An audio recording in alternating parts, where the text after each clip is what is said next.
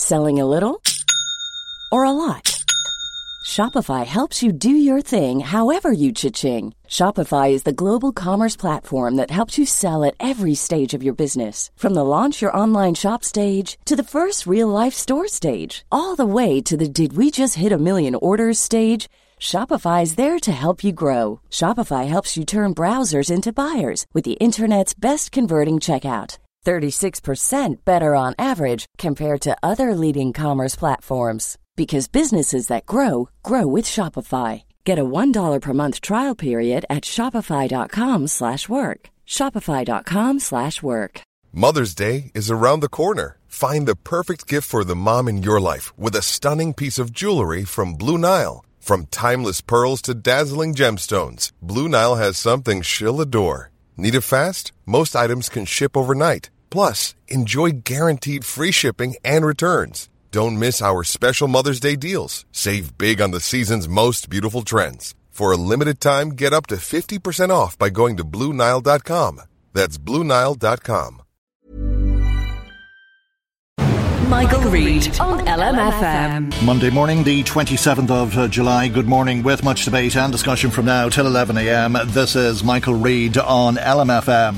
Government business is still working at full steam, with some of the most important work any government has been challenged with needing oversight in the coming weeks. The Dáil will rise this week and go into recess for a short summer holiday.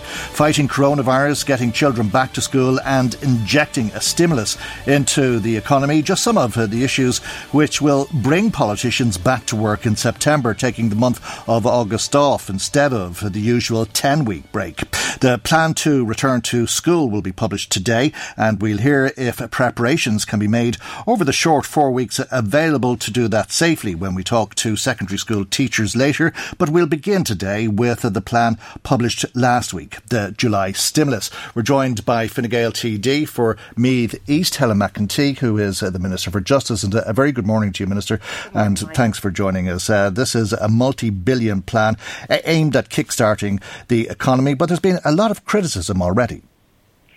Well, look, I think you'll always have criticism when you announce anything, but, you know, as you've rightly said, this is a €7.4 billion package. If you break it down, there's €5.2 billion worth of direct supports, be it either through the extension of the temporary wage subsidy scheme, the pandemic unemployment payments, commercial rates that are being waived. There's various different things that are outlined in this, but you also have €2.2 billion worth of secured loans that are available to business as well. I think what's important about this package, and maybe what people have been doing, is highlighting what's not in it. This is not a package that's going to solve absolutely everything, and I think we've tried to be clear on that. This is essentially an injection or a boost of a once-off stimulus to try and firstly support business and to keep business going where they haven't closed. It's to get businesses back up and running where they've unfortunately had to close over the last number of weeks and haven't been able to open. It's to sustain employment, it's to get people back to work, but it's also to lay the groundwork for what comes later on in the year and potentially what comes next year. So while there's a huge amount in this, you still have to take into account that we will still have the budget in October. We will still be setting out, obviously, further supports in that, but also setting out a 3-year economic plan as part of that budget as well, which will set out not just the short-term stimulus, but a longer term as well. So there's a huge amount that's been discussed in this package alone, but also it's not everything. There will be further discussions for the budget, which is coming up now really very shortly, as you say, before when we come back in September. It'll be the first thing that we're dealing with. But this package, I mean, you know, what we've tried to do is make sure that we can get people back to work where they haven't been working, where we can create employment, where jobs are not going to be returning, because we've seen some sectors that are hardest hit, and in particular the hospitality It's an insurmountable challenge for some people as it stands, isn't it? I mean, there's a lot of people who are out of work through no fault of their own and can't get back to work because of the restrictions. Absolutely, and what we've tried to do, and in particular for the hospitality sector, which we know has been hardest hit, we know that obviously with the downcrease or the reduction in number of people travelling in terms of tourists, even those who are out and about, you know, there needs to be an injection of confidence in people being happy to actually go out, to have dinner, to have a meal, to go into the shop, to spend money. And this is one thing that we know, and I know this even from meeting with my own credit union only 2 weeks ago. Savings have increased. People are saving not just in credit unions but in banks. And what we're trying to encourage is that people would spend this money at home, and by spending this money they're creating jobs, but they're also creating an environment that certain industries and sectors can begin to grow again.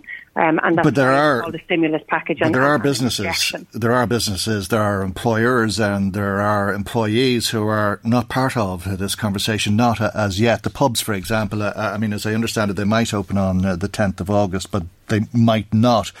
My sense would be that they're not going to open until the children return to school. Well, look, this is a conversation that has to be had. But, I would really like to see many of these businesses, which are family run, they're small, they're in our local communities, and they have put a huge amount of effort into putting measures in place to ensure that they are compliant with public health guidelines and regulations. And what we need to make sure in any decision that we make in moving on to the next phase, which is due to happen Monday week or this week, the 10th of July or August, apologies, 10th of August, that these measures are in place and that we take into account the current figures, I suppose, and what kind of trends we're seeing. Now, thankfully, the trends when it comes to the R number, when it comes to the number of deaths, that has, I think, reduced, but it's also steadied. And it's about looking at what impact the potential further opening of our economy will have on these. Of course, we want to get children back to school, and I think that needs to be our number one priority. Prioritised over the pubs, yes.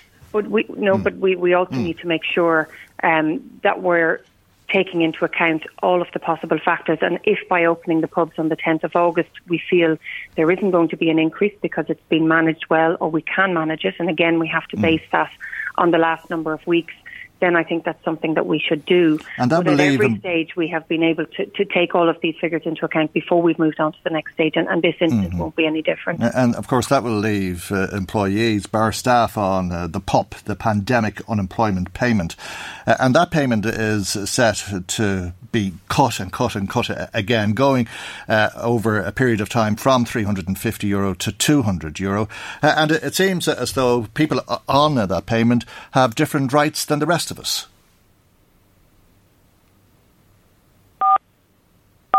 That's a problem with the phone line there.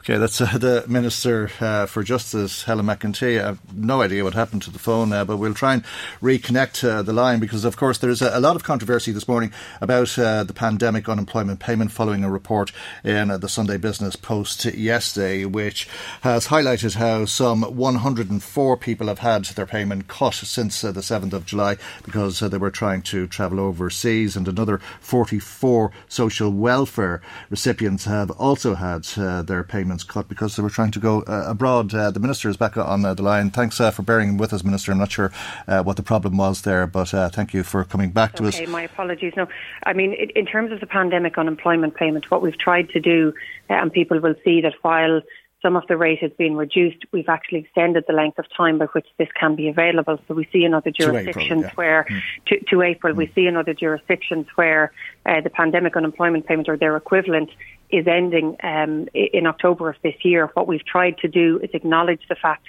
that this is not going to end in October, that business is not going to be back to normal, that in some instances people are not going to be able to work in their, I suppose, their work environment. But do recipients need to forfeit their civil rights? I'm not sure what you mean. The freedom of movement, the right to the freedom of movement. People are being told you can't go abroad. If you go abroad, your payment is cut. That's a different situation to the rest of the population. Well, I think what you find here, and I've dealt with a number of cases in this regard throughout the pandemic, and particularly when we were in very restricted movement where people had asked, can they travel abroad?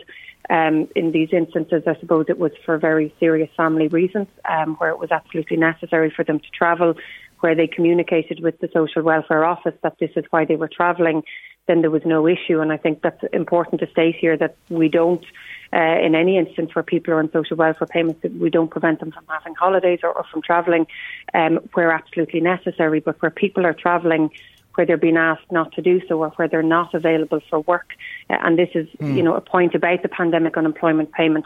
If you have been let off work and if you are not working, you still, similar to the previous schemes, you have to be available to work. and if it's felt but social welfare recipients were always entitled to holidays. Absolutely, and that will remain to be the case. But not overseas. So, there is a difference in the civil rights of a person who's on the pandemic unemployment payment and somebody who is not. Well, I would disagree, because what I would say is we're asking everybody to remain at home. But there's a sanction. You're cutting off somebody's income if they disobey, if they're on that payment, if they don't follow the advice or the guidance or whatever it is. The rest of us can say, well, look, we'll make our own minds up. Well, what we've asked people, and this is absolutely everybody, whether they're on the pandemic unemployment payment or not. I understand, and I'm not saying that people should travel abroad, but what I'm saying is that the difference is very clear. There's a sanction against one cohort of people, and there is not a sanction against another cohort of people. Well, I don't believe this is a sanction. It's the same terms that would apply to any other type of job seekers payment, where if you are not available to work, or if you are not actually working in the jurisdiction, and these are the terms that I understand to be applied to this, then you should not be in receipt of your pandemic unemployment payment. But I'm not aware that somebody who is going on holidays is going to be treated unfairly in that regard or have their payment cut. That's never been the case. But we are asking all people, whether you're on the pandemic unemployment payment or not, to travel or to holiday at home, that it's safer to do so, and anything above and beyond that, then obviously it's going against travel guidance as from the government. But, people should be available to work if they're on the pandemic unemployment payment. If they're not, or if they're not actually working in this jurisdiction, then yes, there will be questions asked, and potentially the payment will be stopped. OK, Minister, I want to go to another issue, if I can, and the ongoing feud in Drogheda, and when cash is confiscated from criminal gangs. On Friday, the Criminal Assets Bureau seized 2 mobile homes worth €20,000, an Audi A6 worth €20,000 and another worth €14,000. This was on an order that was granted by the court under Operation Stratus, and it was granted on the balance of probability that the assets were acquired as a result of criminal activity. Now, the Gardaí locally have been very successful seizing huge amounts of cash, and as you know, Minister, the suggestion from the Chief Superintendent, Christy Mangan, is that money would be diverted to local addiction services. It would be my firm opinion that it should be going to the local drug networks who are trying to combat drug addiction and so on and so forth. We have brilliant people involved there, but what I hear from them on a very regular basis is that they have no money whatsoever. And I would welcome that their activities, if we could maybe get 100,000 out of all the money that we seize and it was given to local charities to deal with drug addiction, I'd be too delighted. Absolutely. That's the Chief Superintendent, Christy Mangan, speaking at a recent meeting of the Joint Policing Committee in Dundalk. Minister, you seem to like this idea, and you seem to be suggesting to Fergus O'Dowd in the Dáil that you would try to progress this idea. What more can you tell us this morning? Well, look, you're right in saying that this is something, I don't think it's a new suggestion. I think it's something that has been put out there for a number of years, but for some reason it hasn't happened. If you look at how funding is divided and where those proceeds of crime go, they go directly into the Department of Public Expenditure and Reform and Finance, and any division of that or specific ring fencing has not happened to date. What I'm hoping to do and what I would like to do and have started doing in terms of conversations with my own officials, but also with members of the Gardaí and beyond that, is to look and see how we could potentially progress this. As I've said, it hasn't happened today. Are they the right people to speak to, Minister? This is a decision for the Minister for Finance, is it not? It is, but my understanding, and I suppose the way that I would approach this is without going to the Minister with a relevant reasoning and I suppose a plan and I suppose an outline of how this might work. He's maybe not the first person to go to. So I think there's a body of work that needs to be done, engaging with those I suppose who see this as a good idea, but also looking at how this could potentially work. As I said, it's not the first time that it's been suggested. Yes, it hasn't happened, so I need to understand why. But what I would feel is that we have set somewhat of a precedent. If you look at the fact that funding that has been taken in now from carbon tax, where we will increase from 20 to €100. We are specifically and have committed to in our programme for government ring fencing it in 3 key areas: for agriculture, for supporting of vulnerable persons, but also in the investment in infrastructure. So to me, I would see some, a level of a precedent there where specific funding is being ring fenced. Minister, something that I want to look at myself. What do you think the next step in this process of progressing this will be, or when that next step can be expected? Well, look, I'm 3 weeks into my role, and as you can understand, there's a lot of things that I'm trying to get my head around, but also ensure that I understand exactly what's within my remit and what's not. So I'm at the early stages of trying to progress this, but certainly I will keep Deputy O'Dowd, but many other deputies who have raised this with me, and indeed Chief Superintendent Mangan, as I progress this and hopefully the progress that I can make on this, I will certainly keep you informed. Very good. Any other comment in relation to Fergus O'Dowd, the aforementioned Fergus O'Dowd, who is very disappointed by all accounts at the outcome of the vote for last Count Corla? Was he shafted by Fianna Fáil, or what happened there?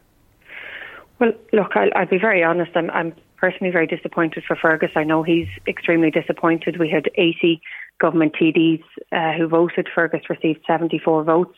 If you take into account the fact that potentially non-government TDs could have voted for him as well, which I'm sure they did, then there is a number of government TDs who did not vote for him. Now, this vote is anonymous in that we don't know who voted for who. So, But 15 government party TDs. Well, we don't know exactly how many. But well, that is the calculation, is it not 15? There were 80 government TDs who voted, 74 votes for Deputy O'Dowd. Now, I don't know the breakdown of where he secured votes elsewhere, and perhaps he could tell you that, but I think it's extremely disappointing. I think if we are in a government together, we need to be able to trust each other in these kind of circumstances. Is there a question of trust? Carry through. I think at this stage, look, this is one incident. I don't think I'm not happy about it. I think a lot of people aren't, but I think we need to not base the entire government on this one incident. But certainly it's disappointing, and I think if something like this were to happen again, then questions would have to be raised. But look, we don't know who voted what way. We're not going to know. We never will know. But as I've said, I think we need to ensure that as we go forward as a government, there has to be trust. We have to be able to work with each other, and I apply that to myself and to all of my colleagues as well, if we want this to succeed. So while this is a disappointing start, I think, look, we need to move beyond this. And while I'm personally disappointed for Fergus O'Dowd, as I know he is upset by this, I know that he will move on as well and will work with government colleagues in the spirit that is intended as well. Okay. Minister, thank you very much indeed for joining us this morning. Thank you. That's the Minister for Justice, Helen McEntee, Fine Gael TD for Meath East. Michael Reid on LMFM. Hey, it's Paige DeSorbo from Giggly Squad. High quality fashion without the price tag. Say hello to Quince. I'm snagging high-end essentials like cozy cashmere sweaters, sleek leather jackets, fine jewelry, and so much more. With Quince being 50 to 80% less than similar brands.